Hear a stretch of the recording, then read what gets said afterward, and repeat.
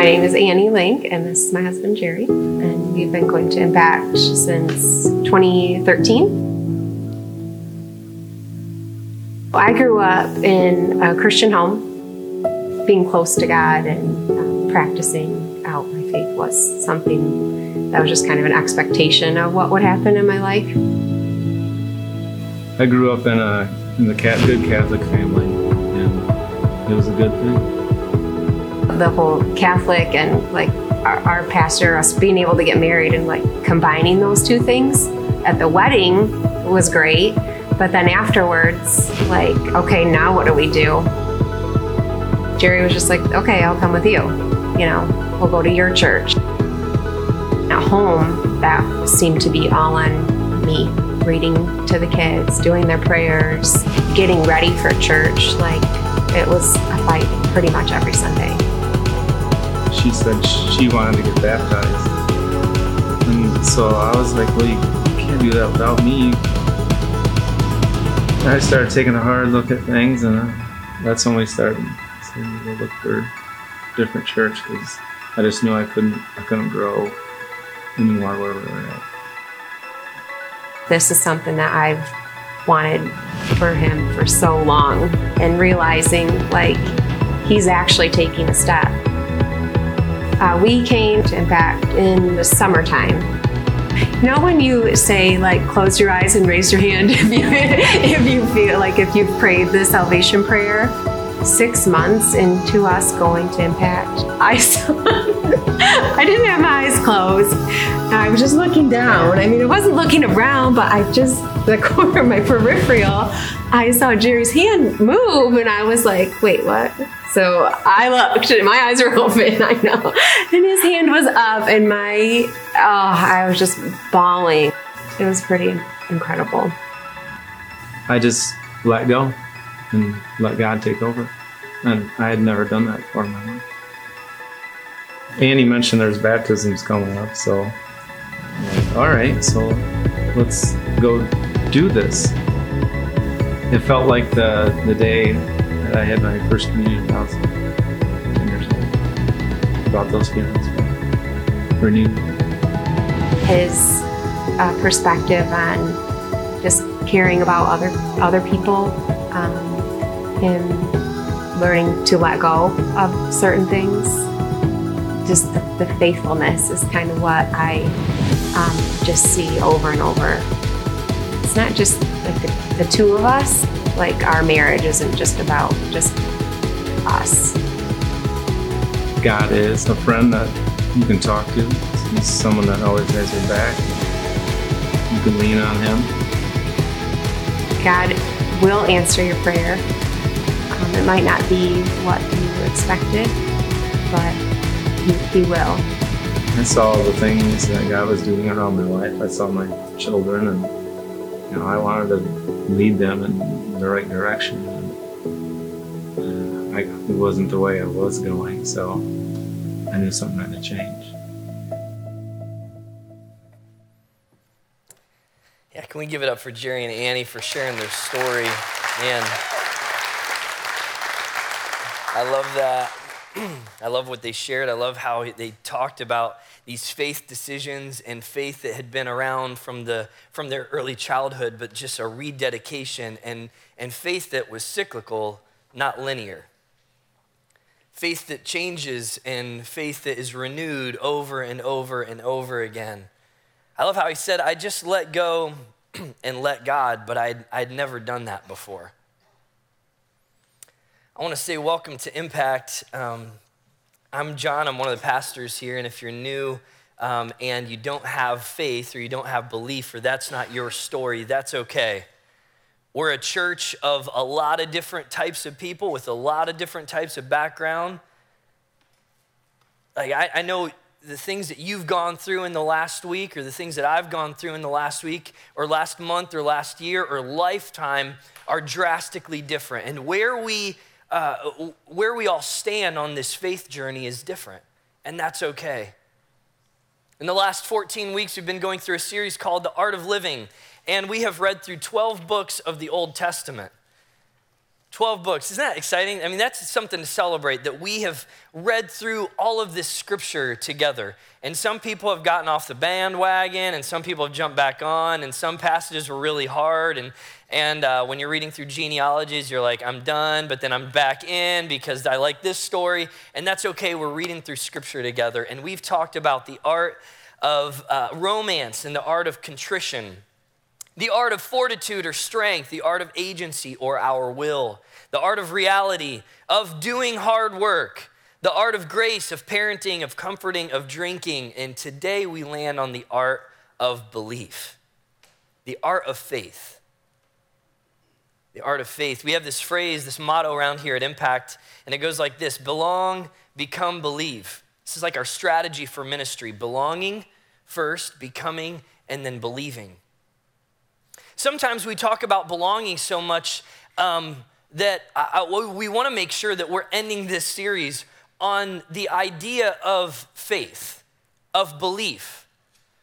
This intangible idea or philosophy that you can't get your hands around, that's like nailing Jell-O to the wall on a lot of days, that's challenged through different other beliefs, that's challenged through different circumstances. And we're going to be reading in a story in Daniel chapter 3. Before we get there, though, faith is a big deal. Jesus talked about faith all the time. He talked about belief and faith. If you have faith as small as a mustard seed, you can move mountains. He said, I've not seen such faith in all of Israel. Woman, you have great faith. Your faith has healed you. Because of your faith, your sins are forgiven. Faith, belief. How about the most well-known verse in all of the Bible, John 3:16, for God so loved the world that he gave his one and only son, that whoever would believe in him would not perish but have everlasting life. Belief is a big deal. And yet, I just want to start today by acknowledging that belief is hard. I had a friend in college. He was a religion philosophy major. And I don't know if there are any people that have taken religion philosophy classes, but you kind of question everything. You know, like the purpose of those is to question. And he went through this part of his faith where he was just questioning everything, foundational beliefs that he had grown up with. Have you been there? Some of you are there. Some of you aren't there, but you'll be there maybe tomorrow because of something that happens later today. And so he was questioning faith, and he asked this pastor at a camp, he said, hey, I've got all these questions. And the pastor's response, I don't remember all of what the pastor said, but I remember one thing that he said, and it made us feel about this big. And he said, guys, faith is easy. And we kind of stepped back, and I watched my friend shut down because it wasn't easy for him. It was hard. I don't pretend, as we talk about the art of belief today, that faith is easy. In fact, the story that we're going into in Daniel chapter 3 is anything but easy. It's really, really hard. Some of you have struggled with belief in Scripture, believe in Jesus, believe in the miraculous. And that's okay. I think God can handle our questions. I think he's calling us to a place of stepping out of a boat, of drawing a line in the sand, of trusting him even when you don't have all the answers, of trusting him even when you're not sure what tomorrow holds. And that's the story of these three guys, Shadrach, Meshach, and Abednego, in Daniel chapter 3. If you have your Bibles, you can open to Daniel chapter 3. And we're going to start in verse 1 about these guys, Shadrach, Meshach, and Abednego, or some of you know them better as Rack, Shack, and Benny. VeggieTales fans out there, hello? Yeah, all right, good. Nebby K. I'll be talking about Nebby K and the bunny. Some of you are totally confused, and I'm sorry about that. I'm weird, okay? All right. Okay, let's start in Daniel chapter 3, verse 1. Daniel chapter 3, verse 1. It'll be up on the screen. King Nebuchadnezzar, that's a mouthful, right? Made an image of gold 60 cubits high and 6 cubits wide. That's 90 feet high and 9 feet wide. and set it up on the plain of Dura in the province of Babylon. He then summoned the satraps, prefects, the governors, advisors, treasurers, judges, magistrates, and all the other provincial officials to come to the dedication of the image he had set up. Verse 4, then the herald loudly proclaimed, nations and peoples of every language, this is what you are commanded to do. As soon as you hear the sound of the horn, flute, zither, lyre, harp, pipe, and all other kinds of music, you must fall down and worship the image of gold that King Nebuchadnezzar has set up. Whoever does not fall down and worship will immediately be thrown into a blazing furnace. Immediately be thrown into a blazing furnace. We're going to stop the story there and we'll read on a little bit later. Let's talk a little bit about what we've just heard in the story. The story starts off right at the beginning with the antagonist, a king. The problem, an idol, and a country or a place, a province, Babylon. The king is Nebuchadnezzar. He's one of the strongest kings in Babylon's history. Babylon was an ancient civilization, a group of people that had conquered most of the known world in the Middle East. They conquered most of the Fertile Crescent. Babylon existed in present-day Iraq, like think Baghdad, near the Tigris River and the Euphrates. But they conquered. He went on this conquering spree and went all throughout the Fertile Crescent, all the way down into parts of even Egypt, and conquered God's people, Jerusalem, in the 6th century BC. Nebuchadnezzar was he was a pretty tough guy. When it came to his interaction with the Jews, he conquered their kings. So it says in Daniel chapter 1, we didn't read that part today, but it says in Daniel chapter 1 that he conquered Jerusalem. He sacked Jerusalem. And at first, I don't know how many people he killed in the process, but he took back some people. He kidnapped some of their teenagers, Shadrach, Meshach, and Abednego, and some others. And he took their king, Jehoiakim, back to Babylon. A couple of kings later, Zedekiah, he's not actually mentioned here, but Zedekiah was one of the kings of Judah, and he tried to revolt against Nebuchadnezzar. So Nebuchadnezzar brought in Zedekiah's sons, killed them right in front of him. Could you imagine watching your children die right before your eyes, like slain? Killed his sons right in front of him, then gouged out his eyes, blinded him, and had him bound. He's making some statements. Like, my hand, my fist, my control, my might, no one's going to defeat it. No one's going to stand up to me. This is Nebuchadnezzar. His name literally means, may Nebo, one of their gods, the Babylonian gods, protect the crown or protect my son. This is Nebuchadnezzar. He sets up this image of gold. Now, as he conquered all of these nations around Babylon throughout all of the Fertile Crescent, they had this strategy, Babylon did, that was very clever. They wouldn't just destroy the people and put them in submission. They would then take some of their best and their brightest from each nation and bring them to the palace and try to convert them. They would give them new names. They would give them new clothes. Daniel chapter 1, they would give them new food. We'll hear about that a little bit more later. They would teach them in all of their types of philosophy. Shadrach, Meshach, and Abednego and Daniel, they would have been taught about cuneiform writing, Sumerian and Akkadian culture. They would have been taught about astronomy and in mathematics and religious belief of all of these other cultures. You see, Nebuchadnezzar, he was okay, and so is Babylon, with pluralism, with polytheism, but not with monotheism. Does it sound like a culture that maybe we live in today? I don't think Babylon was all that unlike the United States or a lot of our cultures globally today. Live and let live, believe what you want, pluralism is okay, you believe, I believe, but don't, if your beliefs are intolerant of my beliefs, or if you believe that there's one way, one God, one truth, I've got problems with you now. This is Babylon. This is Babylon. This king, he built he was so strong, and he's actually known, Nebuchadnezzar was known by Herodotus and by Philo, two ancient historians. They wrote about Nebuchadnezzar and accredited the Hanging Gardens of Babylon to him. I've got a picture of it up on the screen here. The Hanging Gardens, what they think the Hanging Gardens of Babylon looked like. He built it for his Median wife. This is Nebuchadnezzar. But there's a few other guys in the story that I want to move to. There's a few other characters at play, and we didn't hear about them in the first 6 verses. But we hear about them in verse 12. Verse 12 of the book of Daniel, chapter 3, says this. Okay, so the people all come together.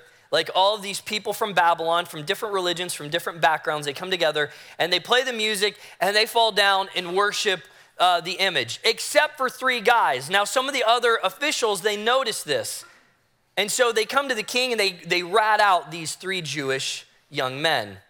And this is what it says in verse 12. But there are some Jews, O king, whom you have set over the affairs of the province of Babylon, Shadrach, Meshach, and Abednego. And they pay no attention to you, your majesty.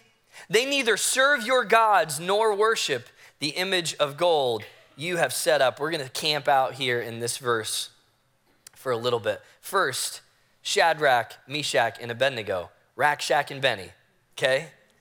Shadrach, Meshach, and Abednego. Their names were given to them when they came to Babylon. Shadrach means the command of Aku, the Sumerian moon god. Meshach, who is what Aku is. And Abednego, servant of Nabu, the god of wisdom. Nabu is where part of Nebuchadnezzar's name came from. These are the names, the labels that they're given from Babylonian culture. Have you been given a name or a label or an identity or a word or an adjective that's defined you recently? Maybe it's failure. Maybe it's adulterer. Maybe it's addict.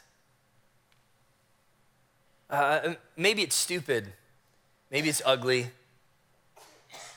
Maybe you've believed things about yourself over the last several months or years or weeks that the world has given to you, that Satan has given to you, that people around you have given to you, and you've begun to believe something about yourself that actually isn't true.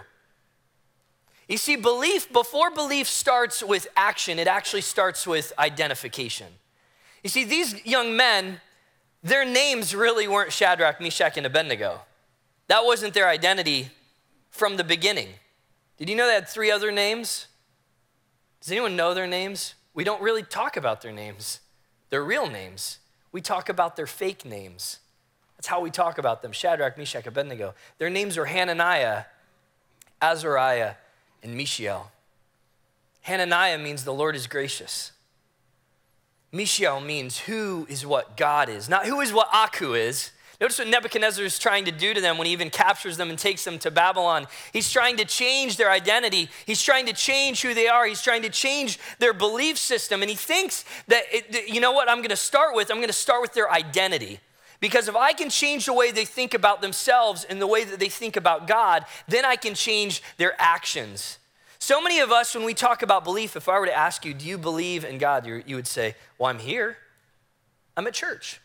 No, that's not what I asked. Do you believe in God? Do you follow Jesus?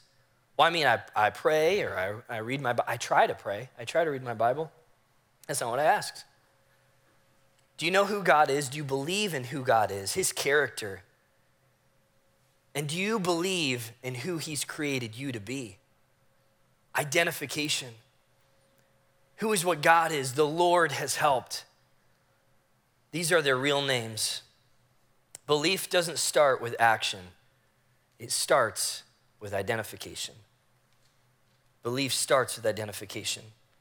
I want you to notice something else here at play in this verse, though. Verse 12. There's something else. It's actually so obvious that I've missed it over and over again every single time I've read this story of Shadrach, Meshach, and Abednego, Hananiah, Azariah, and Mishael. I've missed that every single time that they're mentioned in Scripture, it's always together. Always together. They're never mentioned. 15 times in Scripture, they're mentioned, and it's always together. They're a posse. They're a clique. They're a gang. They're an accountability group. They're a life group. They're a Talmudim. They're best friends. They're a band of brothers. You see, church, I think the second thing about belief, the art of belief, capturing the art of belief, is that belief is strengthened in community. Don't go it solo. Belief is strengthened when you can put your arms around the person next to you. I wonder, as they stood up and as they didn't bow down, I wonder if one of them, like, faith isn't all the same. Your faith is different than my faith is different than your faith. And there's days where I struggle that I need Dennis to come up and say, hey man, remember who you are and remember who Jesus is. Remember who you've been created to be. And there's times where that's flipped. And I wonder, as they're standing there, if Hananiah is like, I don't know about this, guys. Remember what they said? I mean, there's a furnace waiting for us. Come on now. I wonder if one of the guys is like, what if we just kind of, I don't know. What if we try? What if we hide? What if, I don't know about this. And they're standing together as a band of brothers. In college, I found out pretty early on the importance of this, of belief being strengthened in community. And it was my freshman year I developed these friendships. It's Adam and Nate and Simon. And the four of us met just about every single week of college for 4 years. We called ourselves the Debriefing. None of us had military experience, but it came from a military idea. Like before and after a battle, before or after a mission, you talk about the mission, you go over what it's gonna take to complete the mission. And after it, you come back together and you kind of take account of casualties and you lick each other's wounds and you talk about what happened and where you got beat down and battered. And every single week we would do this and we go, how's your heart? Are you staying pure? Are you fighting for your faith? I don't know, man, I just wanted to give up this week. Yeah, I get it, but stand strong. Remember who you are. Remember who God is. Remember God is gracious. Remember there's no one like God. Remember that God is your helper. Remember your name. Remember who you are in Christ. We did this every week. There's something else, though, about this verse. Last thing in verse 12. But there are some Jews whom you have set over the affairs of the province of Babylon, Shadrach, Meshach, Abednego, who pay no attention to you, your majesty. They neither serve your gods nor worship the image of gold you have set up. Belief now is not just about identification. It's now about resolve. It's to stand firm. Belief is to stand firm. Your beliefs guide and underscore everything in your life. Your beliefs determine so much about things that are seen to everyone else, your habits, your actions, things that people see about you, your beliefs underscore all of that. When they say we won't bow down, they're making much more than a statement about their belief in God's ability. They're actually making a statement about the inability of all the other things that Babylon has put their faith in. Do you see it? When you cross a line of faith in Jesus, it's not that you're saying, I've got everything figured out. You're not saying that questions or doubt leaves. That's not what belief means. That's not what faith means. What you are saying is all the other things that I've tried, that image of gold, it didn't work. Sex didn't work. Money didn't work. Position didn't work. Power didn't work. Fame didn't work. The inability, all of those things, family, friends, people, like those things can be good, but they cannot be ultimate. When they stood up to the king, they were not only making a statement about God, they were making a statement about everything else and putting it in its place. When you stand firm in your faith, you're telling the enemy with all kinds of boldness and gumption and strength, you're saying, all those things that you're throwing my way, nah, I can see through that. I've been down that road. I know where that takes me. Those things don't suffice. They don't fill the void. They don't meet the need. The creation has no comparison to the Creator. None. I wonder what was going through their head.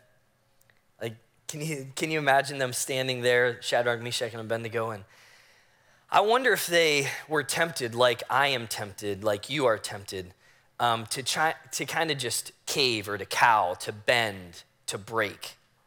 I wonder if they thought, you know what if we take a knee? Can you almost hear it in their conversation? This isn't in scripture, but I just wonder what's going through their head. These are human beings. And these guys, by the way, are 13, 14, 15 years old. Any teenagers in here? That's these guys. Sometimes we do a disservice to the faith of the younger generation, of kids and youth, thinking that it's lesser or they're less strong or less able or whatever, to take your pick of other things that we could throw at them. And it's just not true. All throughout the Bible, these guys were teenagers standing up to the strongest king in the known world.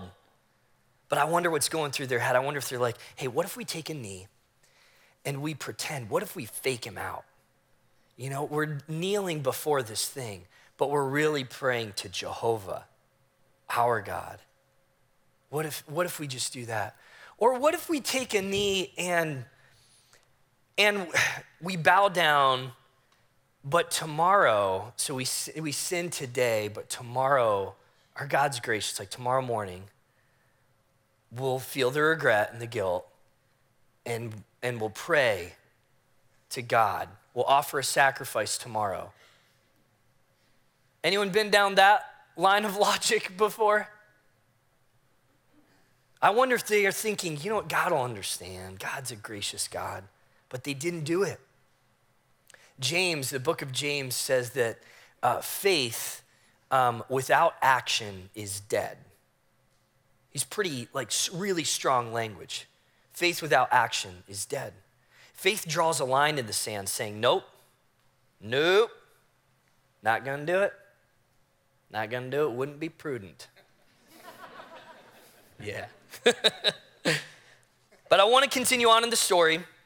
We've been in verse 12 where they stand up and they get told on, and they get called before the king, and verse 13 it's getting a little heated. See what I did there? It's bad. It's getting bad. It's getting deep, all right? Dad jokes, okay? Verse 13 goes like this. Furious with rage, Nebuchadnezzar summoned Shadrach, Meshach, and Abednego. So these men were brought before the king, and Nebuchadnezzar said to them, is it true, guys, is it true, Shadrach, Meshach, Abednego, that you do not serve my gods or worship the image of gold I have set up? Isn't that a funny question when you understand the meaning of their name? Is it true, servant of Nabu and under the command of Aku, that you won't serve Aku? My label didn't work on you? It didn't work? You remember who you are. And your faith is deeper than what I've tried to do. I love that. Now, when you hear the sound of the horn, flute, and all these instruments, all this kind of music, if you're ready to fall down, he's being merciful here. Do you hear it? If you're ready to fall down and worship the image I made, very good. It's kind of patronizing. But if you do not worship it, you will be thrown immediately into a blazing furnace. Then what God will be able to rescue you from my hand? It's getting a little cocky now. Verse 8. Now, before we go to verse 8, belief is to invite opposition. This is where belief gets tough. You know, I mentioned at the beginning that belief is hard. I'm sure, for Jerry and Annie that shared their story at the beginning of the service, they shared about Jerry raising his hand and taking the step in faith and then the two of them getting baptized. But it's not come without hardship. It's not come without opposition. If you could sit around a table with them and hear about parts of their story where it's been hard, where they've faced opposition from the enemy, Verse 8 says this, some astrologers came forward to denounce, which this word means accuse or slander. Anyone been accused of something recently? Slandered? Gossiped about? Anyone invited that kind of opposition? Verse 13, furious with rage, Nebuchadnezzar said to them, anyone have considered themselves a people pleaser? Oh, he's angry at me? He's angry. The king's angry. What if we just bend over and what if we figure, I can't handle him being mad at me? Furious with rage. Verse 15, then what God will be able to save you or rescue you from my hand? This is where he's getting pretty arrogant. It's like, I'm the king of most of the known world right now. Do you remember what I did to your king? In year 13, 14, 15? I hear it's a similar tone of voice from Goliath to David in 1 Samuel. He's like, am I a dog that you would come at me with a stick? Is this a game to you? Are we playing fetch here? Like, is this a game? At life group on Tuesday night, I go to a life group at the Hoff's house, and they're our host home. And we were down in the basement. That's where we meet, and we talk about the questions, and we talk about life together, and we read through scripture together. And I heard the boys upstairs laughing. Some of their boys were playing a video game. They were laughing. And I was like, what's going on? So we got done with our life group, and I come upstairs. They're still laughing. They're playing an NBA game on the Xbox. And they're playing a one-on-one game. And I realized real quickly what they were laughing about, because they had chosen for this one-on-one game for Yao Ming to play against Muggsy Bogues. Now, if you're not an NBA fan in here, these are the two guys in real life. Muggsy Bogues is on the left. This is not photoshopped, by the way. This is real. Muggsy Bogues is 5'3", the shortest NBA player to play in the NBA. 5'3". That's like here on me, guys. I'm like a giant. I mean, I'm tall. I've never been called tall before, but I'm tall with Muggsy, okay? All right? Yao Ming is on the other end. He's one of the tallest basketball players ever to play in the NBA. He made Shaq look short. He was 7'6". He's 7'6". They're playing this one-on-one game and they're laughing about it because it's just a joke. It's this guy that has over 2 feet on the other guy. And he's blocking shots. Muggsy's trying to throw up shots for this NBA game, and he's blocking them, he's blocking them, and he's blocking them. And this is the picture I get here with this kind of mockery. Are you kidding me, guys? Shadrach, Meshach, Abednego, like, I kidnapped you. I renamed you. I destroyed your king. I destroyed the temple that stood for 400 years, Solomon's temple. I took all the devoted things and brought them back here. What do you think you can do? Mockery. They endured the pressure of slander, accusation, rage, anger, mockery, the threat of pain, probability of death. In a nutshell, suffering. What does your belief do in the face of opposition? Belief is to invite opposition. It's not to run away from it. It's not to excuse you from it. It's actually to invite it. I hope that's not like bad news for some of you today. It's reality. I hope it gives some real feeling to, if you're walking through the fire today, like, okay, I'm going the right direction. Like when I'm facing adversity, like Jesus is with me in that. I'm getting ahead of myself. 1 Peter says this. You remember Peter, one of the disciples, the one that always stuck his foot in his mouth? Like that guy? Peter said this in 1 Peter. He's writing this letter to other churches. And he says these churches are going through all kinds of hardship and suffering and persecution. And people are being put to death all over the place. And they're being used for sport, with gladiator games under the command of Nero. It's early church time period. 1 Peter 1 says this. So be truly glad. There is wonderful joy ahead, even though you must endure many trials for a little while. These trials will show that your faith is genuine. It is being tested. Check this out. I wonder if he's thinking about Shadrach, Meshach, and Abednego as he's talking about it. It is being tested as fire tests and purifies, as fire tests and it refines gold, though your faith is far more precious than mere gold. So when your faith remains strong through many trials, it will bring you much praise and glory and honor on the day when Jesus Christ is revealed to the whole world. You love him even though you have never seen him. Do you hear faith in this? Do you hear belief in this? Though you do not see him now, you trust him. And you rejoice with a glorious, inexpressible joy. The reward for your belief, for your trust, for your faith in Jesus will be the salvation of your souls. Through the fire, through the testing. I heard someone recently say, you're either coming out of a hard time, you're in a hard time, or you're going into a hard time. But the story gets good right here. These are some of the best verses in Scripture when it comes to faith, when it comes to how to exact and to live out your faith.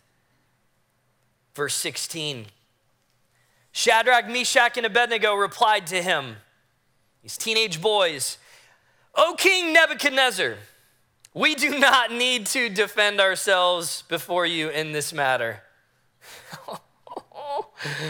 If we're thrown into the blazing furnace, the God we serve is able. The God we serve is able to deliver us from it, and he will deliver us from it, from your majesty's hand. But even if he does not, I want everyone to say, but even if.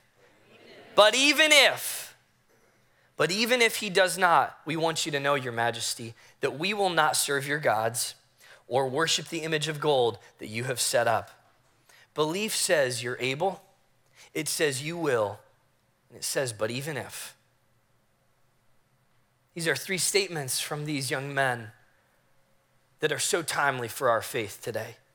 The first is this: God, I believe that you're able. Some of you have never taken that step in your belief or in your faith.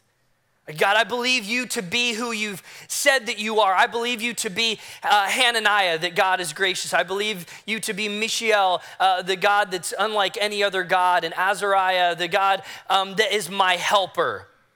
I believe you to be these names and this meaning. I believe that you're able. Some of you, the next step in your faith today is that God is willing. Ooh, that's a lot more risky. Because I thought that God wanted to. I know he's able to, but I thought he wanted to, and I prayed for him to do that thing, and then he didn't. And I got a report that wasn't really good from the doctor. And then I experienced something that, like, is God really willing? Will he do it? Can I believe that he wants to do it? Some of you, the next step in your faith, this is the one where I feel like I'm here in between these two a lot. And I'm here cyclically in my faith. But even if, God,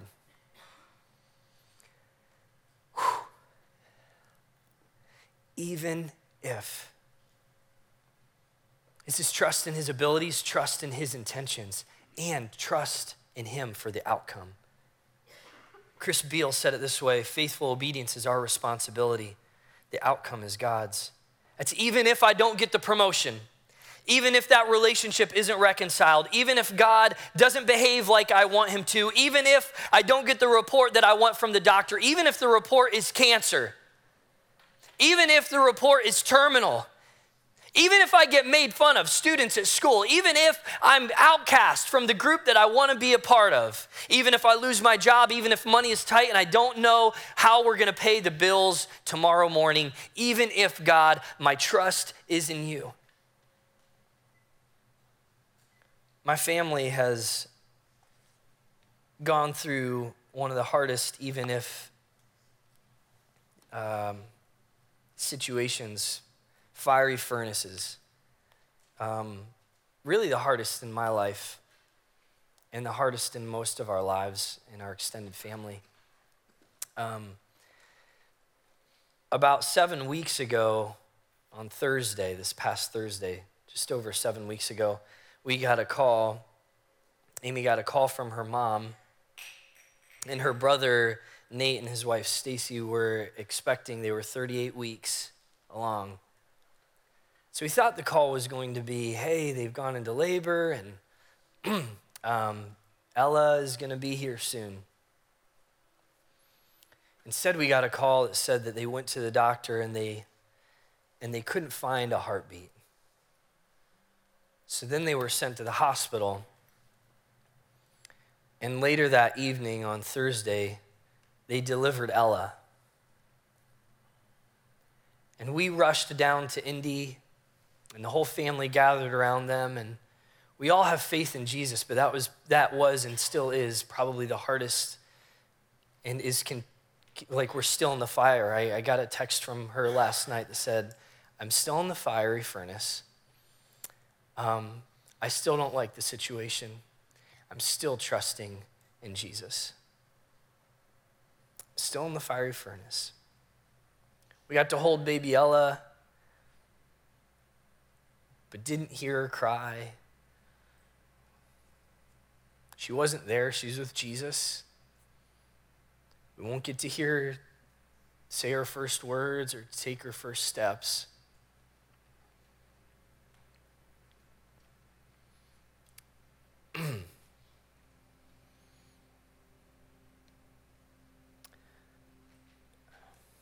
What do you do? What do you do when you're faced with the fiery furnace and you're even thrown in? When you stand up to the king of this world and your hands are bound and you're thrown in. What do you do when you're in the midst of pain and hardship and suffering? What does your faith do? I'm not gonna lie to you, we have questions that we don't have answers to. We have questions of why and God, where are God, Jesus, are you? And we believe, this is what we believe, is that this next verse here, you see, Shadrach, Meshach, and Abednego, they were thrown into the furnace after standing up to the king, and he heated it 7 times hotter, and they actually saw other people die as they were being taken to the furnace. It was so hot that some of the guards were killed in the process. And they get thrown in. And Daniel chapter 3, verse 24 says this, and this is where our hope lies, church.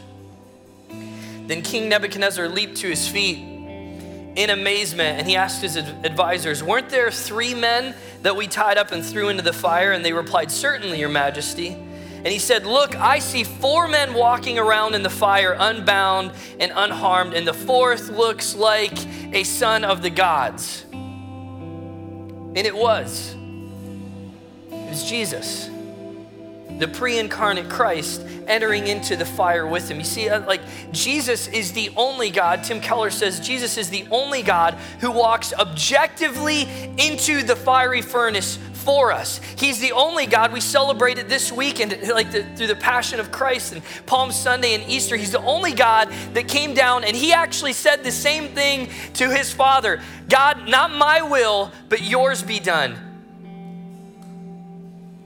He's the only one that walks into the pain with us. What's the pain that you're walking through today? Is it loss? Is it brokenness? Is it questioning? Is it challenging of your, whatever it is of your faith? Jesus is not apart from it. We believe we'll see Ella again.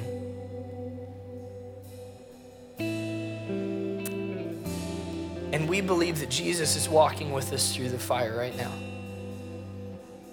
We believe that he's in the fiery furnace with us. Daniel chapter 3 says this. Before we sing this song in closing. Then King Nebuchadnezzar said, praise be to the God of Shadrach, Meshach, and Abednego, who has sent his angel and rescued his servants. They trusted him, and they defied the king's command and were willing to give up their lives rather than serve or worship any god except their own God. To make this really personal, I want you to take your name and put it in place of Shadrach, Meshach, Abednego.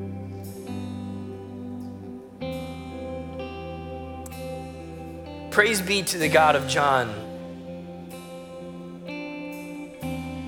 of Haley, of Mike, of Dennis, of Cheryl, Randy, of Joe. Praise be to their God who has sent his angel to rescue his servant.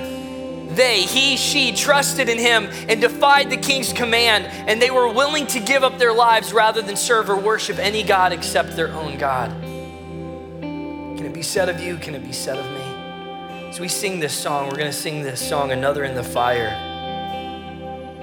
And as we do, I want you to stand when you're ready, and I want you to consider this story. I want you to picture yourself in their shoes, standing in defiance of the enemy, believing, resolving in your heart in the presence and the power and the work of Jesus. And as you stand with conviction. Let's sing this together.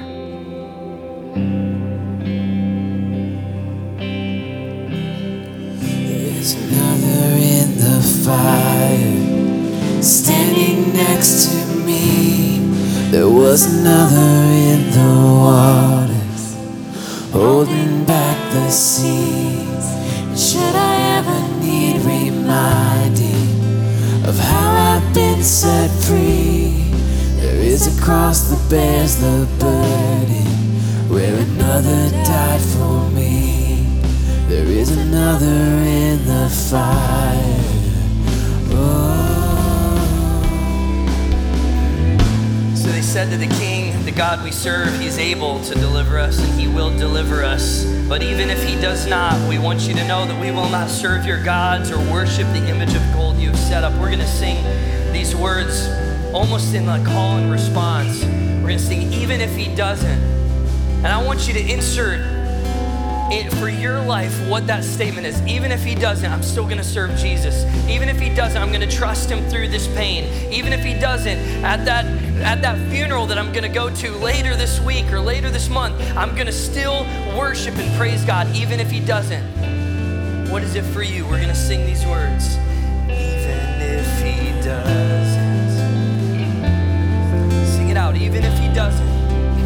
Even if he doesn't. Bow down. We won't bow down. Even if he doesn't. Even if he doesn't, we're still gonna trust in you, Jesus.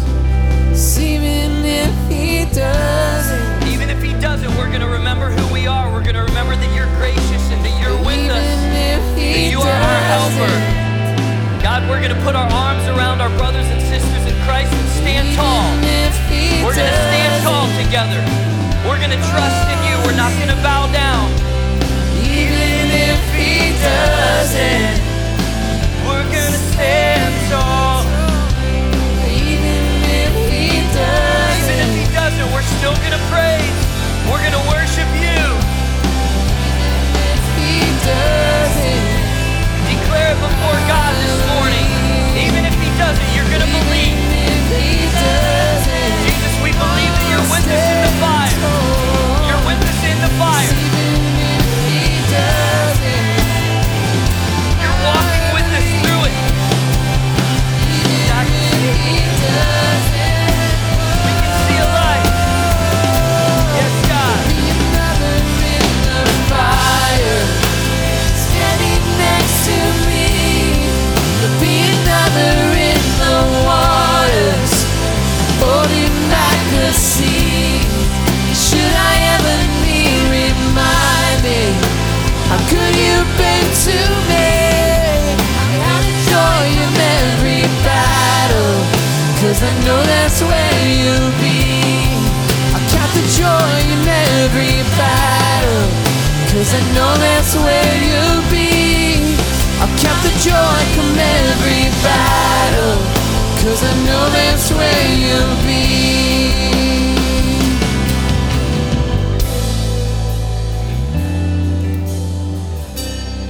God, we believe, but as the man said to Jesus in the Gospels, we believe, help us in our unbelief.